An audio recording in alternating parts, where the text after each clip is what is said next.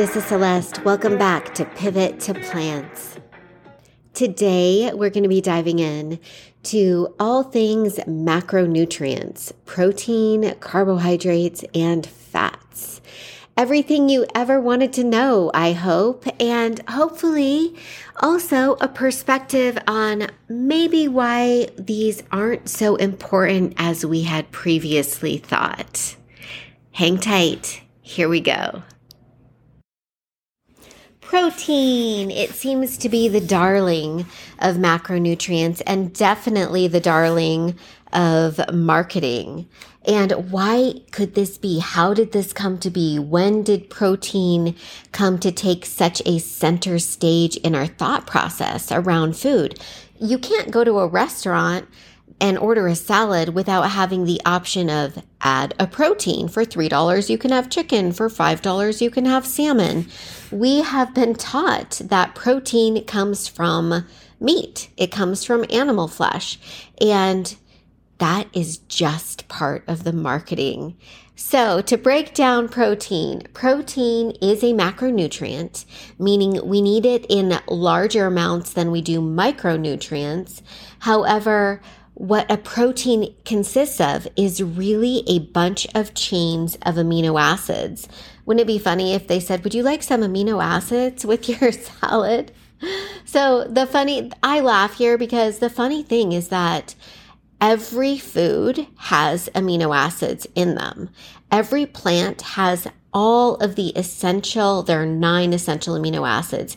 Every plant food, even lettuce, has all 9 essential amino acids.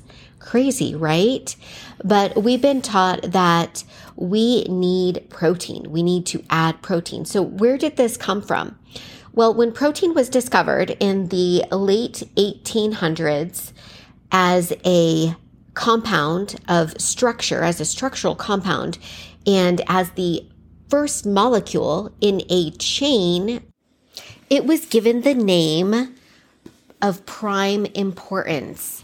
And this is back when we thought that eating flesh built flesh, and that's simply not the case.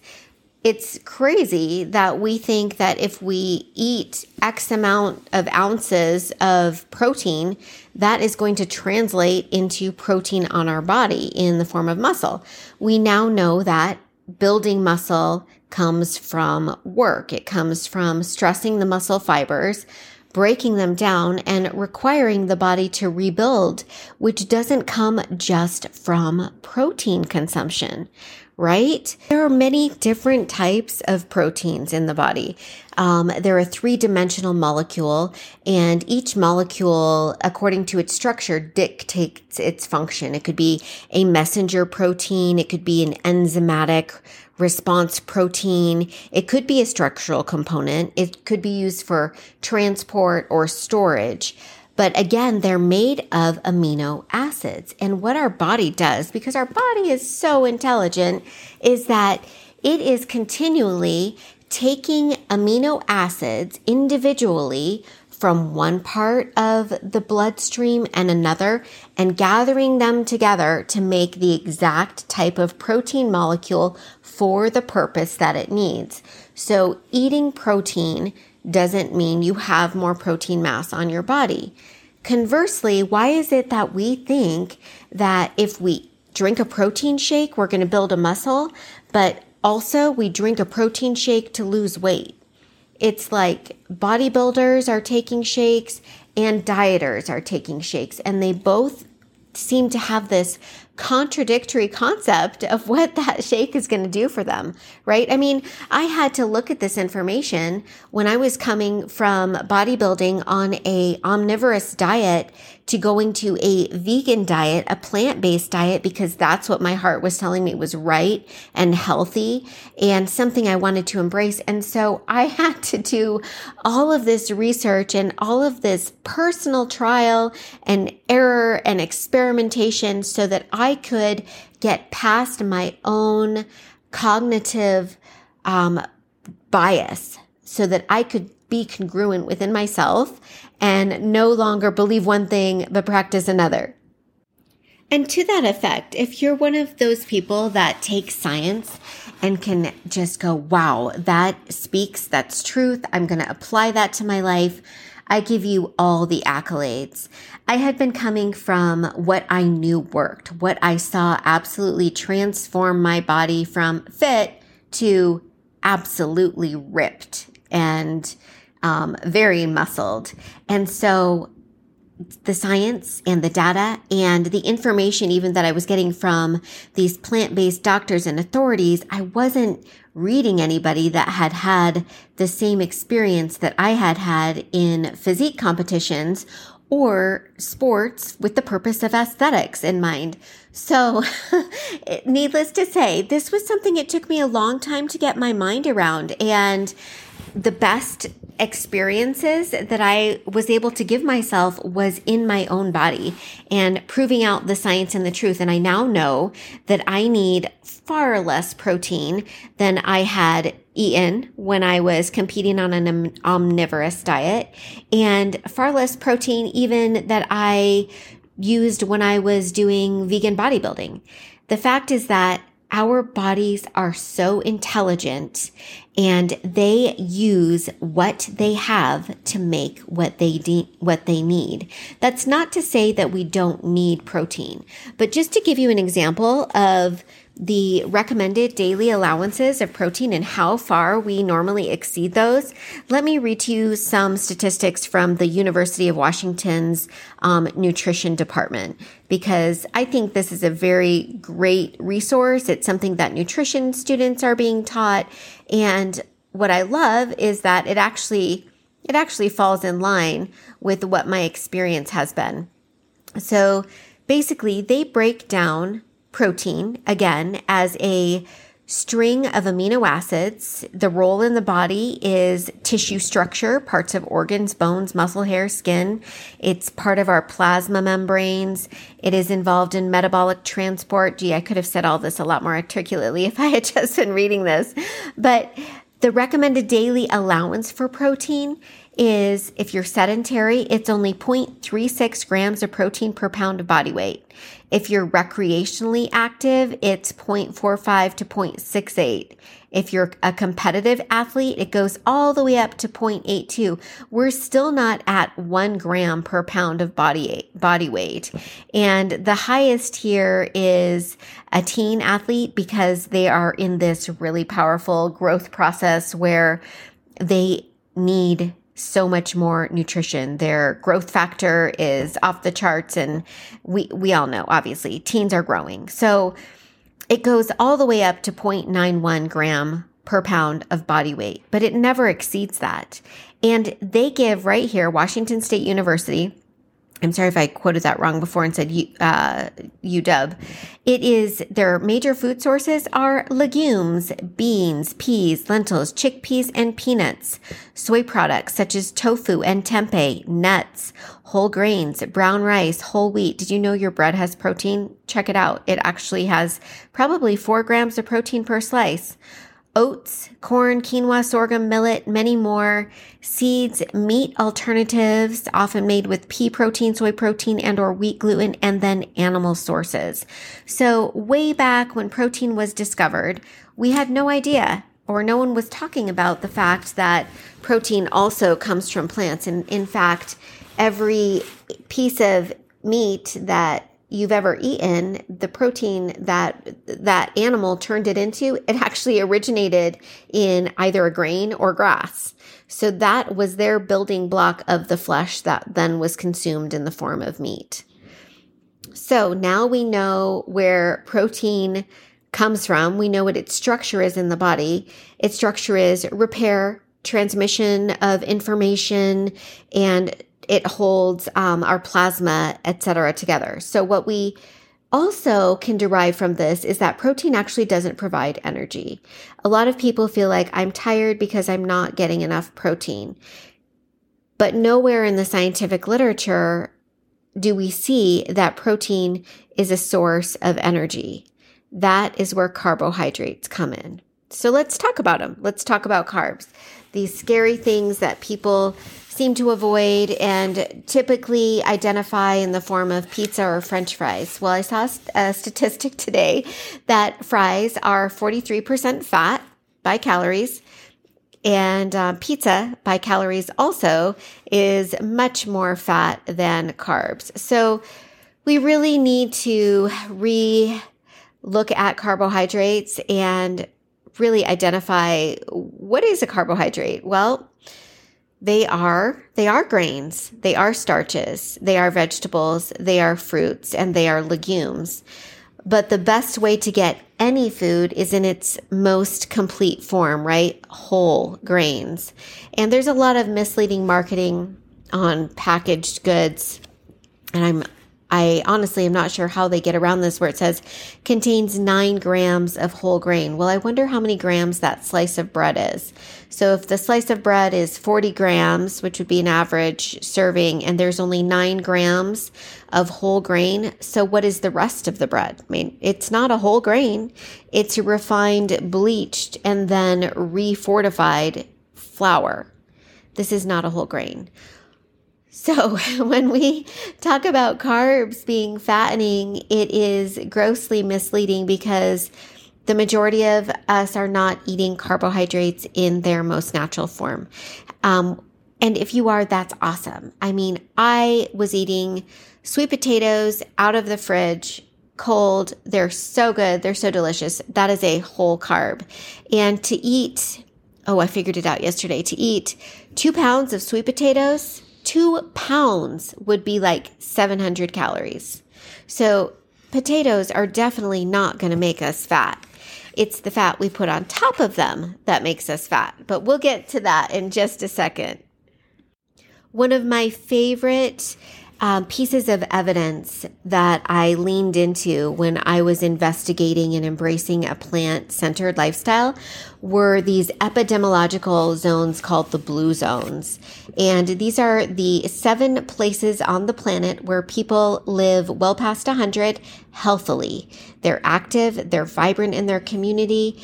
And one of the other common factors is all of these places have a plant predominant diet. Most of them eat under 3 ounces of meat a month. It's usually reserved for Sundays or a special occasion, or it's as a condiment. And so then what is the rest of their diet? Well, it's carbohydrates. They're eating sweet potatoes in Okinawa. They're eating whole grains, pasta and bread and Sardinia in Loma Linda, California, where there's a large population of Seventh-day Adventists, which is a Methodist sect that believes in vegetarianism. They're eating lots of grains. They're eating lots of legumes. They're eating lots of potatoes. So all of these places around the earth where people are living healthy without the intervention of medicine. And just like as a side note, the older I get, the more interested I am in longevity and being able to do the things that I love for a very long time. I'm not so interested in aesthetics, in how much weight I can lift, in how fast I can run. I want to know that I can do the activities I enjoy, walking, gardening, hiking. I want to learn to dance. I want to be able to do these things forever. I don't want to be in a wheelchair. I don't want to be on medication. So in my research, finding that populations that ate a whole food, high carbohydrate diet were living better and longer definitely had my attention. And then to nail it home, there was a study in 2013 when we finally have this data of people who have been following a lower carb diet. We see that, and these are people that, we would consider fit, who are counting macros, who are looking at making sure that protein has a place in every meal. We saw that in 17 studies with over 700,000 people, low carbohydrate diets were associated with a 31% increased death from all causes. Our systematic review and meta-analysis of worldwide reports suggests a low carbohydrate were associated low-carb diet were associated with significantly higher risk of all-cause mortality in the long run. And these findings support the hypothesis that the short-term benefits of low-carb diets for weight loss are potentially irrelevant, because it doesn't matter if you lose weight in the short term, if you die sooner, or if you gain it back like most people do when they stop restricting carbohydrates. So in looking at this, it really made me embrace the concept that carbohydrates were not the enemy.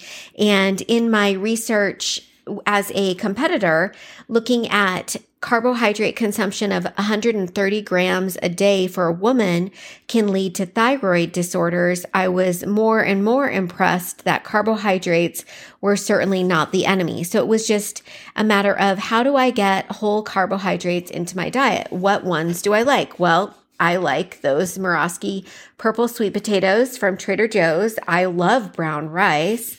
What carbs do you like? Like, what carbs in their whole natural form do you enjoy?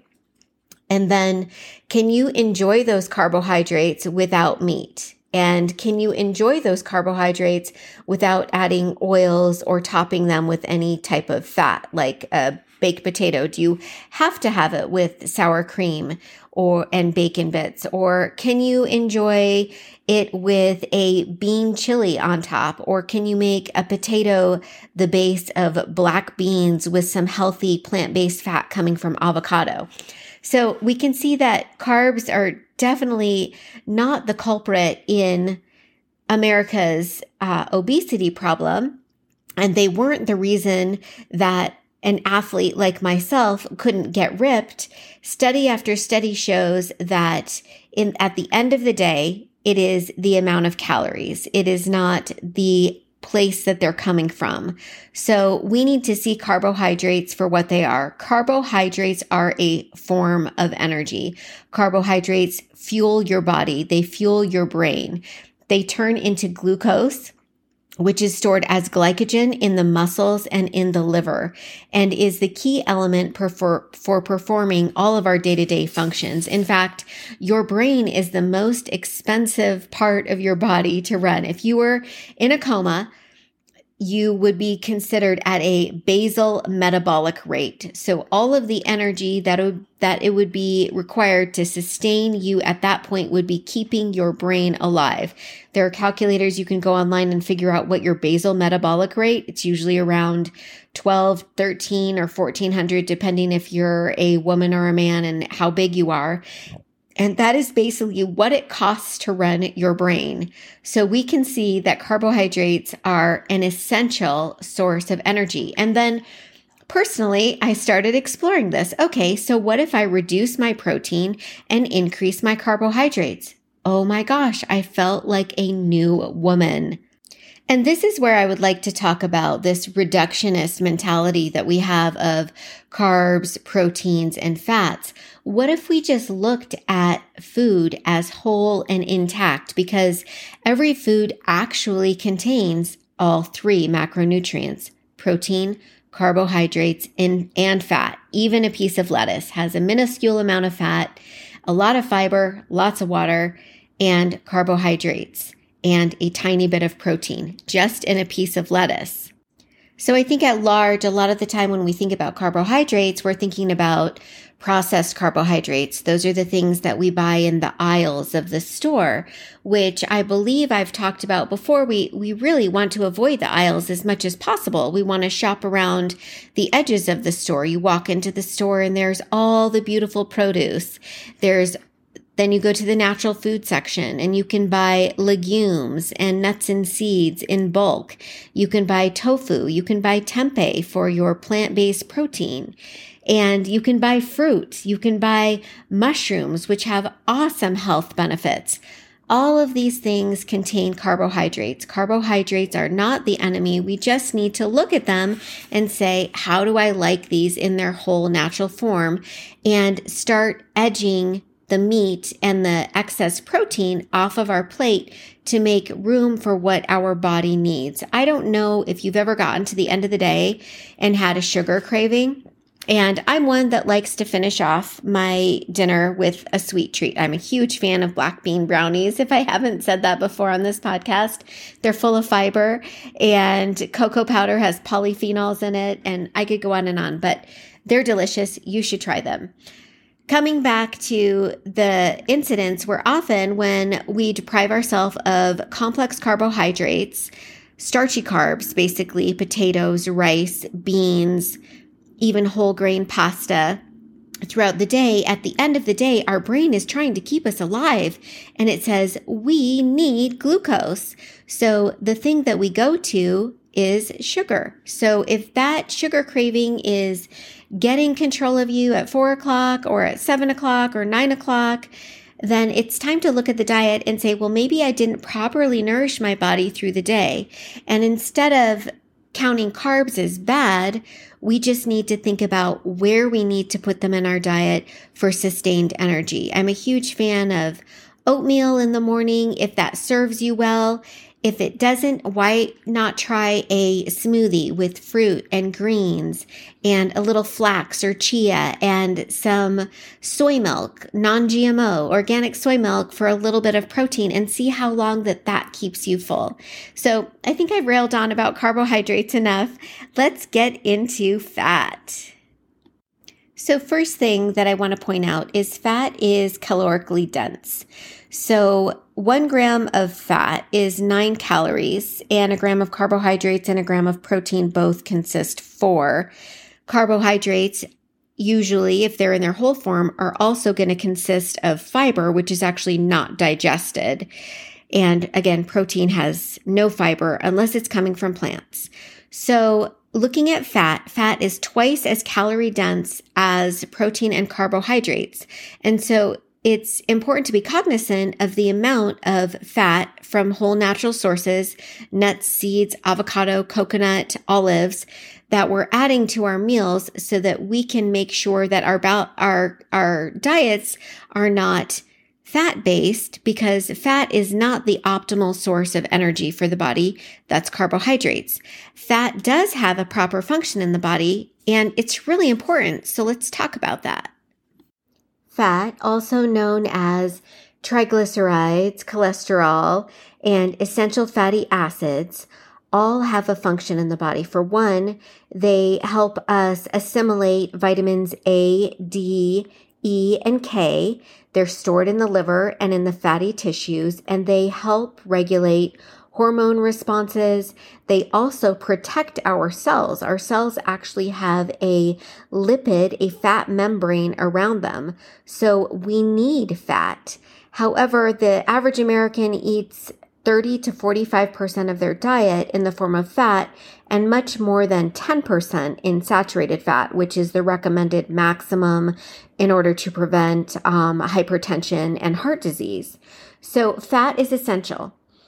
The fat that we get when we're eating processed foods are likely from genetically modified sources such as canola, corn, soy, and vegetable. And anything genetically modified is something that I say we need to steer clear away from. We don't know much about this. It hasn't been in the food system for that long, certainly not a lifetime to see the effects. However, as a nutritionist, I've seen younger clients and children of clients come more and more with issues that I think could be related to the fact that our food system is really, really losing its purity with the introduction of more genetically modified foods and all of the artificial colors, flavors, preservatives, and sodium that we have added to our food. So again, fat is essential. How much? How much do we need?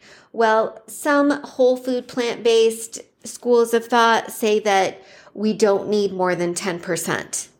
To me, that seems a little bit low for optimal thriving, because in order to get essential fatty acids, which are our EPA and DHA, which come primarily from walnuts, flax, and chia, again, all whole food sources, we need to be consuming a couple tablespoons of each of those a day. So I'm not anti-fat. I'm just anti-added fat. So if I buy rice crackers, which is something that I like to munch on, and it's probably one of the few processed things in my pantry, I'm always looking for the one that has less than 20% total calories coming from fat, because it's coming from a processed oil. All oil is processed. If we want to be purists about this, we would just be eating fat from olives, avocado, nuts, seeds, and coconut, which are delightful forms of fats. Don't get me wrong. So the thing to watch out for is added oils. And if we're avoiding the aisles as much as possible, then we're not getting those added oils in our diet. One of the other things that I think really stumps people, if you haven't tried it, is cooking without oil. Oil makes everything cook faster and more even. However, you can get the exact same effect cooking with broth, maybe not as fast, or cooking with water. And I tend to like broth because it just adds a little bit of flavor to the vegetables. So I just made a stir fry for dinner, and I used some miso broth to cook up without getting them all sticky on the pan, the broccoli and the carrots and the cabbage and the garlic and onion.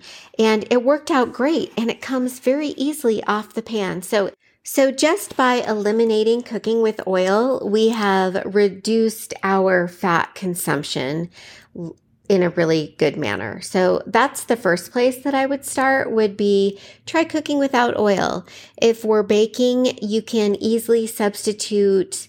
You can cut down the fat, you can reduce it by half, and for the volume, substitute something soft like applesauce or banana, or depending on what you're making, there are guides you can look up online that will tell you a great substitute for the fat. Sometimes you can leave it out altogether, which I have, but sometimes you need a little bit of it to give the texture that you're looking for. However, the goal is to get fat from whole plant sources. So it would be cooking without oil and then adding fat as a topping, like making the stir fry and then adding tahini, which is sesame seed paste or sesame seed butter, which has a really, really nice flavor. And the fat in it does have an essential function in that it helps us absorb the nutrition. So I don't think we can live a fat-free diet, and I don't think that's the goal. And in the 80s, when fat-free was promoted, basically people just went to eating all these processed foods that were now advertised like fat-free, like Twizzlers, which were always fat-free, but Snackwell cookies. And basically what happened was the American food consumption increased dramatically in processed flour and sugar. We didn't really cut down fat. If you can look back at those studies, it's crazy. All we started eating was more processed food. So then it's no wonder that low carb comes up again as the way to reduce fat. So a fun fact I meant to share before, but it is true that carbohydrates are stored in your muscle and in your liver as usable energy. And for every gram of carb that's stored, you need 2.3 grams of water to retain it in the cell. So anytime a person goes on a low carb diet, keto, or just a low carb diet, that initial whoosh of fat loss purportedly, if I can talk, is actually just water exiting the system. So now we're dehydrated, which is not a good thing because we're 70% water, and we need water in our cells on every level to function.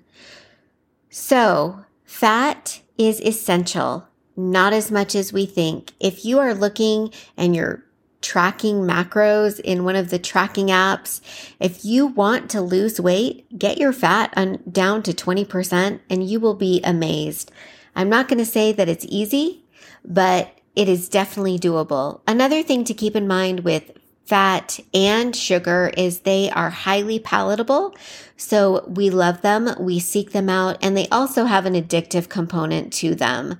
So our brains are always telling us to do the thing again that made us feel really good. And fat and sugar both signal a higher dopamine response than just straight carbohydrates or straight protein. So I'd like to leave you with some actionable takeaways that you can actually do and see how it feels in your body. Because again, you are your own wellness guide. But just because your body says, I crave sugar, doesn't mean that we need to reach for a candy bar. So I would challenge you to 1, put a bowl of fruit on your counter and have frozen berries and cherries in your freezer. Next time you want something sweet, reach for a whole fruit that has fiber and tons of micronutrients intact in it. Not only is it going to fill your tummy faster than something that is denser, more calorically, and more concentrated, you're not going to have a huge sugar spike and then a sugar crash, which is then going to want to be answered by an input of more sugar into the system. So tip number 1 would be fruit on the counter. Tip number 2, start your day with a healthy breakfast. In the morning is your body's best opportunity to take on dense, starchy carbs and use them throughout the day. So great breakfast things to start with are your traditional oatmeal, just rolled oats, not the pre-made packets. You're welcome to add dates, fruit, even some maple syrup or honey to sweeten it. But then you know that you are the one putting the sugar in it, not some chemical in a plant. The second thing would be to add more veggies. We want to get 5 to 8 servings of veggies a day. And if you're doing fruit and veggies in your oatmeal and then again at lunch and then again at dinner, you'll have no problem doing this. But that means that broccoli can no longer be a side. It means to look at dishes and say, where can I add more veggies? And one of the coolest things about cooking plant-based is that it's so forgiving. You don't even have to pick the right vegetable. It's going to taste great anyway. So if you're making a stir fry for dinner, clean out the fridge. What can you put in that stir fry? If you're making a soup, that's another great place to add extra veggies. Even when I make chili, I always add extra vegetables like zucchini. I'll probably throw some chopped up kale or spinach in there at the end. Obviously, onions and mushrooms, which do count as well. And another thing that I love, and I know that not everybody loves, but I love to eat huge meal salads. When I make my salad, I get the baby greens that are organic and pre-washed, or I buy a head of lettuce and I salad spin it right away so it's usable when I want it. And I chop them up, even if they're baby greens, really fine. And then I shred some carrot. I might shred some beet. I'll chop up some cucumber, some grape tomatoes, add some avocado, add some dry fried mushrooms, add some baby bell peppers. And one of the other things, especially if it's winter, is don't be afraid to add cooked vegetables to your salad. I personally really like the combination of cooked and raw. So my breakfast salad today had some cooked sweet potato on it. I had colored chard in my fridge.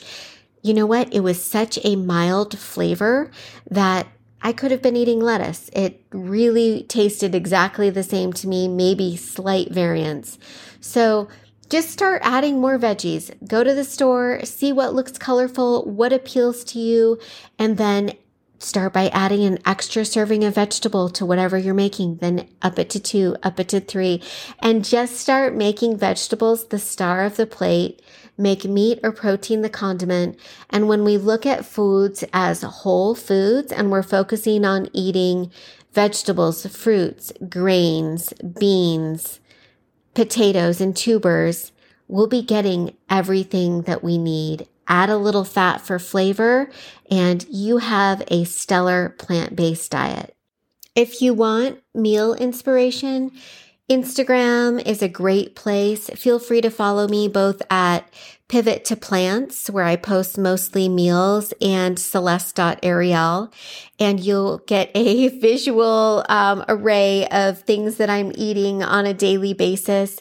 Some of my favorite meals. I love to get creative. It's honestly, once you open yourself up to the world of plants and all of the amazing grains and tubers and fruits, really, the sky's the limit. It's so wonderful to get more color, more nutrition in our diet.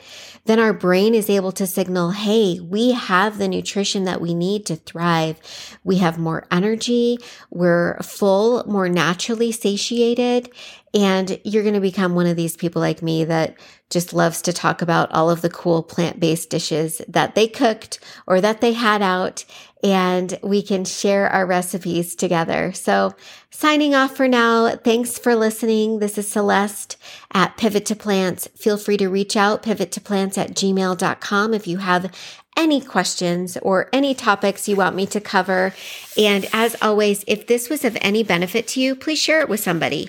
And we're available on Apple, Spotify, everywhere you get your podcasts. And don't forget to rate and review if you are enjoying this. It just helps us be found by other people who are inquisitive, plant curious, or want to know, is this possible? Can it be done?